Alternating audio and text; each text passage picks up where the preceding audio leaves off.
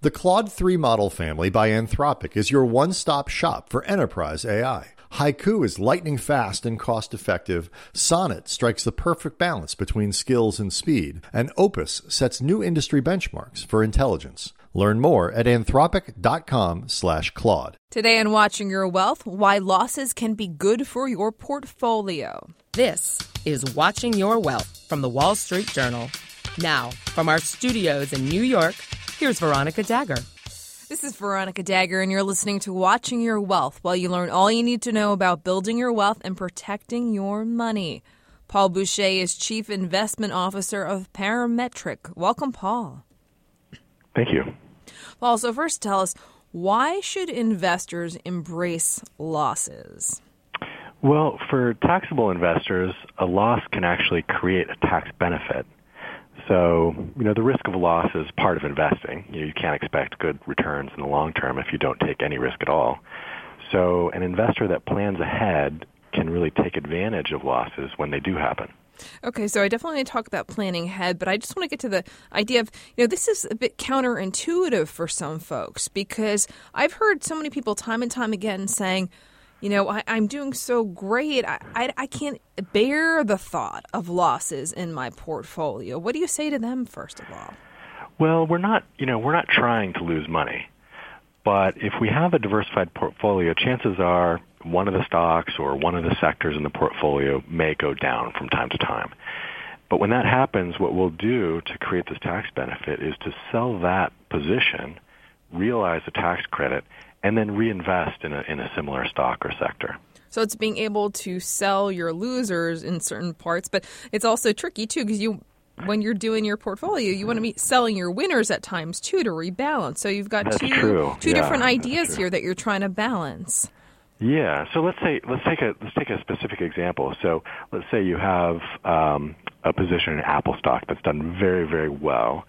But you're a little nervous and you want to trim some of that position. So normally, if you were to sell your Apple stock and you've held it for a while, likely that would be at a gain. And if you sell it, you'll have to pay a fairly large capital gain tax. Now, if you haven't held it for longer than a year, that capital gain tax could be 40 to 50% of the profits. So if you look elsewhere in your portfolio, maybe you also hold some Pepsi stock at a loss.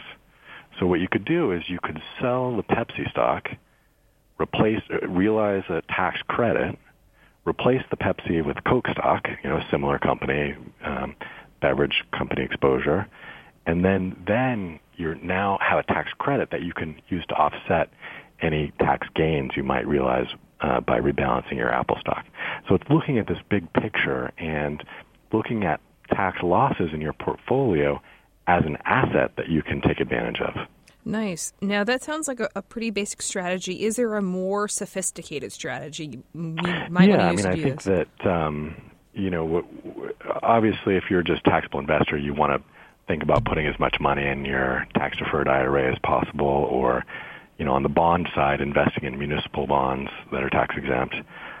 Even investing in ETFs are fairly tax-efficient.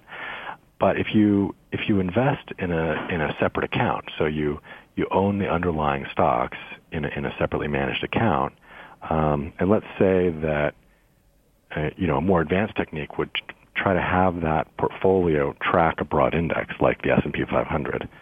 So now you have hundreds of stocks in your separate account, and that's going to give you more opportunities to look for these special situations where losses might happen. So the broad market might be going up 5 or 10% per year, and your portfolio will track that growth. But there might be certain stocks, could be an energy stock or a particular tech stock that has done very poorly, and that's when you can go in and take advantage of these losses. So a normal kind of investment management process is very active and has a lot of turnover. It might lose 1 to 3% per year from taxes. If you do this approach, which is more passive but tax aggressive, if you will, you might be able to add a percent or two to the after tax returns. And so, to be clear, you're looking for special opportunities. You're not saying, let's let the tax tail wag the dog here. Yeah, definitely. We want to keep the investment premise at the forefront of what we're doing. Although I will say that the tail in this situation is very, very large. So half your, I think in short-term gains, in the sort of worst possible situation from a tax perspective, you have a very high turnover investment strategy, for example, you might lose almost half your profits to taxes. So I kind of don't think about a dog. I usually think about like a crocodile. Like more than half the animal is the tail. So you really have to watch out for the tail.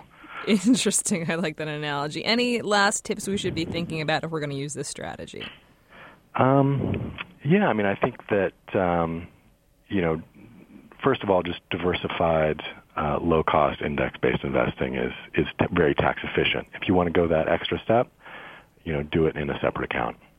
Makes a lot of sense. Thank you so much, Paul. Would you stick around and take our fun financial quiz? Absolutely. Great. Thanks. You stick around, too.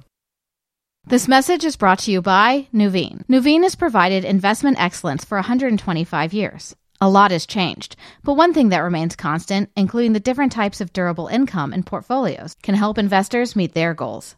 With expertise across income and alternatives, Nuveen continues to expand its capabilities while maintaining its legacy as a leading investment manager. Visit Nuveen.com to learn more. Investing involves risk. Loss of principal is possible. For more insights, enable the Wall Street Journal skill on any device with Amazon Alexa. Get all of our podcasts, as well as the latest news and market updates. The Wall Street Journal. Listen ambitiously. This is Watching Your Wealth from the Wall Street Journal. Now, from our studios in New York, here's Veronica Dagger. We're back with Parametric's Paul Bouchey, who's going to take our fun financial quiz. Ready, Paul? That's right. All right. What's the best financial advice you ever heard? I think when Warren Buffett said that most investors should invest in low-fee index-based strategies. Worst financial advice you ever heard? Lots of consultants have told me over the years that putting a significant amount of your portfolio in hedge funds is a great idea. Oh, man. I think that's terrible. Opaque strategies that charge more than 2% per year, not a good idea. Yeah. Fill in the blank. Money can buy. A college education. So my daughter's 18, so it's quite expensive. Money can definitely buy it. Good for you. Fill in the blank. Money can't buy. Contentment. True. If you won $1 million after tax, what would you do with it? I would give some to charity, so maybe think about 20% to charity, and probably the rest in a diversified portfolio, low cost, passive, tax efficient. Great. Thanks so much for joining us, Paul. All right. Thanks a lot. And do you have a personal finance or tax question you'd like us to answer? Email us at podcast@dowjones.com. This has been Watching Your Wealth, a production of the Wall Street Journal. I'm Veronica Dagger. For more information, check us out at wsj.com/podcast. Thanks for listening. Now you can enjoy podcasts from the Wall Street Journal on iHeartRadio, Stitcher, Spotify, iTunes, and the Google Play Music app. WSJ Podcasts. Listen ambitiously. This message comes from Viking, committed to exploring the world in comfort. Journey through the heart of Europe on an elegant Viking longship with thoughtful service, destination-focused dining, and cultural enrichment on board and on shore.